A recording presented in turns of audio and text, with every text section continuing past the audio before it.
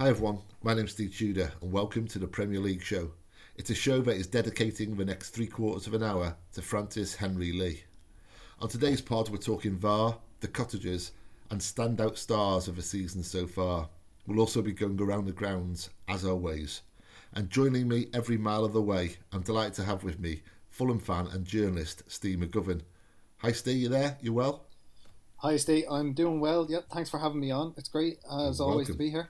Oh, you're very, very welcome, and we love having you on, mate. And particularly, I mean, in addition to everything else that you offer, sir, I love hearing from Fulham fans because I love hearing from a London perspective, from a decent, grounded person. Whereas, I mean, we've had, I can't remember his name now, Martin Cloak, we had on recently from Spurs, a lovely fella and really reasoned and articulate, but they're few and far between, I would say. You know, Spurs and Arsenal and Chelsea fans having that kind of outlook that weirdly City fans still have, even though, you know, we're multiple league winners and have all the money in the world and all the rest of it. I think, you know, City fans are quite grounded too, so it's good to have a Fulham fan on, and it's obviously good to have you on, sir.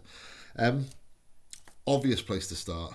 It's been in the news all week, and indeed that is one of the things I want to talk about, as in why it's in the news so much this week. But let's talk about the subject itself, which is the VAR controversy at Tottenham and the subsequent fallout of it. I asked you on the agenda, should the audio be released, and then soon after it was released. So I guess, again, the obvious starting point, what did you make of that audio? It was extraordinary, really. I mean, I mean, we could probably put the audio in post for listeners to hear, but I assume everyone has heard it at this stage. Yeah.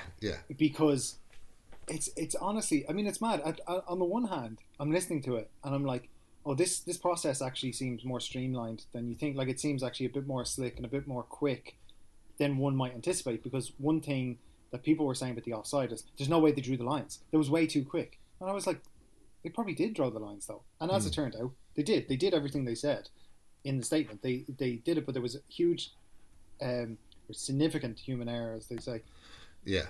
But you're also, it's also a bit of a mess at the same time. There's like 3 or 4 different voices talking, trying to figure out who is saying what at any time. You know, you need the subtitles to figure out really who is saying what at any given moment, and it just, I just, in some ways I'm thinking about it, it just leaves me speechless because the whole thing is just crazy. I just can't get over it, really. Like, it's, you know, and I felt bad for Darren England, but at the same time, I was kind of like, oh man, you just made the most basic error that you cannot afford to make. I mean, Darren England could easily have said, you know, just asked him to confirm it offside or onside, and no stage did any of them really confirm that. But there was that misunderstanding. Yeah. Misunderstandings happen in life, that's fine. Yeah. But at no stage beyond that misunderstanding, when they were in the process of confirming their decision, did they use the words onside or offside? Yeah. I think actually one of them does say off, and that's it, off. I think there's a weird bit in the audio where clearly the PGOML has cut the audio at some point. I don't know why they've cut it out, but you can quite clearly see it cuts, and then all of a sudden, I think it's Darren England, but I'm open to correction here. It says off, and this is like sent, you know, Liverpool fans back into the conspiratorial rabbit hole. Just like, why is he saying off? What is that all about? Like, I don't know, but like this idea that like he has purposely done it, or that something is afoot. I think it's total nonsense. I think it's absolutely ridiculous. But I think again, all these kind of things you can always chalk up to incompetence, generally speaking, and I think this is a classic case of it. I think the funny thing is that they got the call right. It was just the communication, and this is what it comes down to, really. And I think this is what makes it kind of a novel and unique case in terms of VAR, because we've seen mistakes before and we've seen calls that we don't agree with and so on and so forth.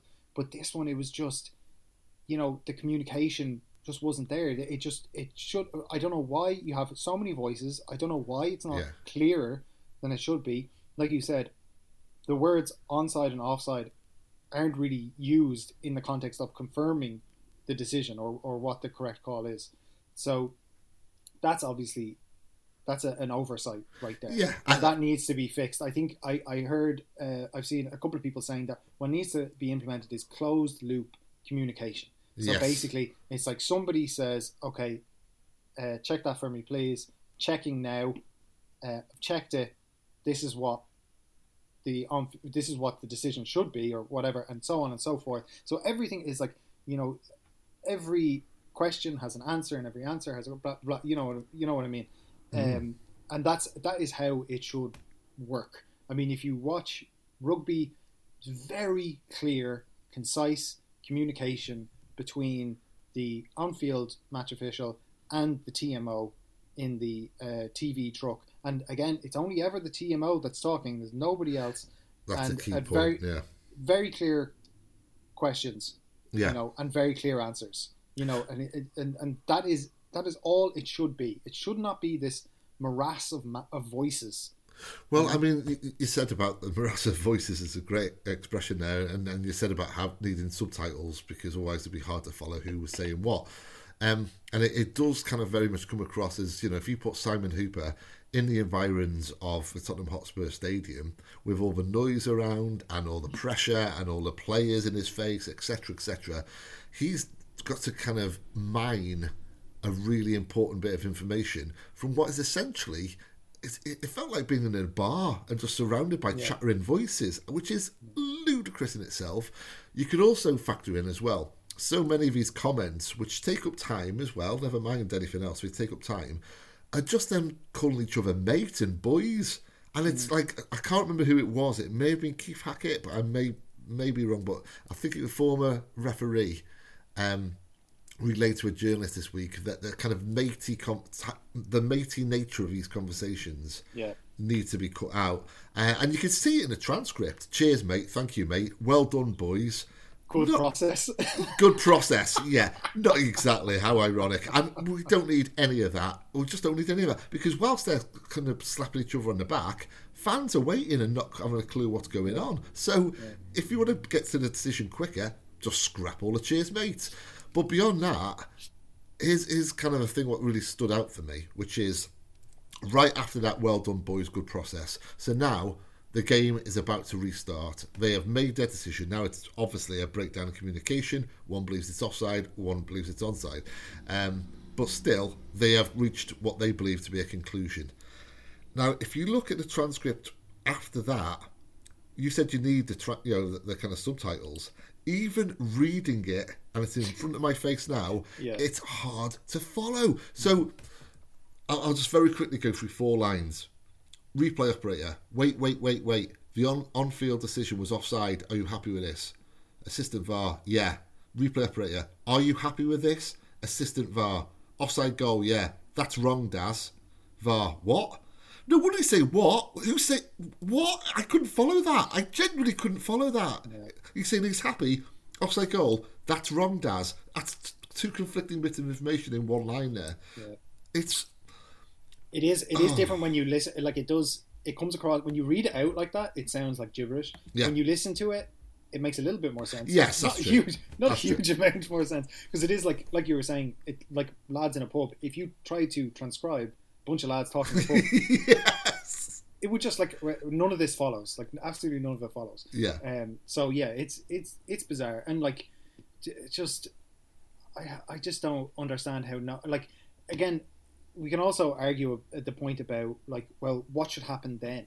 Because Darren England goes, "Oh, there's nothing I can do. There's nothing we can do," and he just repeats that over and over again. And you're just like, it's so very English to just be like, "Oh, well, what can I do? What can I do?" Yeah. It's just like you can tell the referee to like delay the game, like just stop. It's incredible that the only people who seem to have their heads screwed on are the what was it? It was the replay operator and the VAR and Michael Oliver as director. Well. It was Michael Oliver, the 4th official, because I don't know what role he's got to play in all this, but I think he was the 4th official. Yeah, so that makes sense. So Michael Oliver is calling for it to be relayed and delayed. I think it was Ollie. What was his name?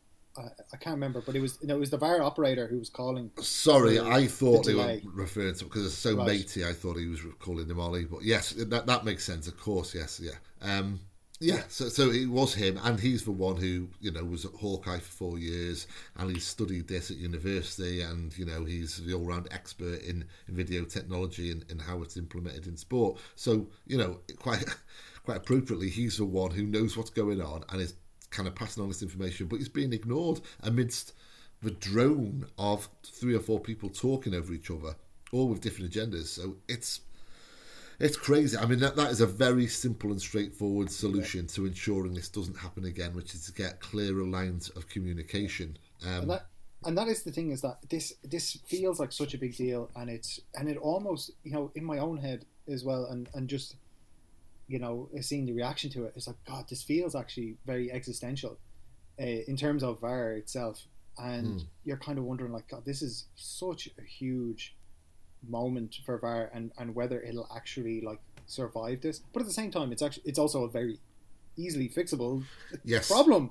It's very, you can fix this, and this can never have to happen again. And people are also talking about semi-automatic offsides, which I think absolutely should be brought in. I don't understand why. It just makes the whole process easier. Here's the thing. This thing would still happen. This thing would still happen with semi-automatic. Yes, offsides. Absolutely, yeah. And what I was going to say is, I've not encountered anyone yet who is against semi-automatic. So, if you are, let us know on Twitter. But everyone's in favour of it, apart from the club chairman who decided to vote against it during the summer. Yeah. Because apparently, like, the what was it? The technology will be, out of date in a few years. So update it. Like, I don't get their logic. But anyway, yeah. How damaging has this cock-up been for VAR's, let's face it, already tarnished reputation? The biggest damage, I would suggest, would be that people distrusted it and didn't like it, and those two feelings will be very much exacerbated going forward. Well, I think this year what we've seen is just a lot of anger at refereeing, VARs, and so on and so forth, because there's just been so many bad decisions, or there've been so many just huge errors, and it's just kind of like, what is going on? And also on top of that, new kind of like the whole yellow card thing being brought in, and it's just feeling like just really annoying fans, and I think just that level of frustration has reached a level I haven't seen before. Yeah. And then this happens, and on top of that, you also have the 2 red card decisions in the game, which didn't really help anything. And then I think, particularly from a Liverpool perspective, the fact that they concede a goal in the last minute, it just pours petrol on the entire, this dumpster fire of a situation. I mean, I don't think there is any going back. I mean, I don't see them getting rid of VAR, but like, it's very serious. I think you are looking at, really, like I said, you almost have to change the whole lines of communication. You might have to break up the PGOML in its current format and just be like, no, we're not doing this all boys club anymore. Like, it has to be completely professionalized. No more of this, skipping out to do freelance jobs in the UAE, which again is, look, these lads, they're allowed to freelance and so on and so forth. But you also have to consider, like, how much of an effect that could have on their performance. And then you also have, again, adds fuel to the fire of people, coming up with conspiracy theories about, well, why were they going to the UAE? Look at who owns Man City. And it's, now look, that's obviously completely ridiculous, because if you wanted to bribe a referee, you would just bribe them. You don't need to bring them to UAE. You wouldn't need to, you know what I mean? Like, frankly, a draw was the best result for City at the weekend anyway, so that wouldn't make no sense regardless. And it's also like, why, like, I'm also, when I see these things, it's like, why would corruption be so nakedly obvious? Like, it would be so stupid. A lot of that, though, Steve, comes down to the fact that Liverpool just have to drag City into it at some point. It's their default position now to blame City for everything, for all their woes. Kind of, if they lose, it's City's fault somehow. I think it's kind of just, there's already this idea since VAR came in. you've seen a lot more of this idea of like that teams are getting screwed over. Thanks for listening to the first 15 minutes of the show. To listen to the full podcast and all our contents, including reviews, previews, analysis, quizzes and much more, go to 9320.com to sign up now, or simply click the link in the description. So what are you waiting for? Go to 9320.com now for the best, most passionate, impartial coverage of Manchester City and beyond.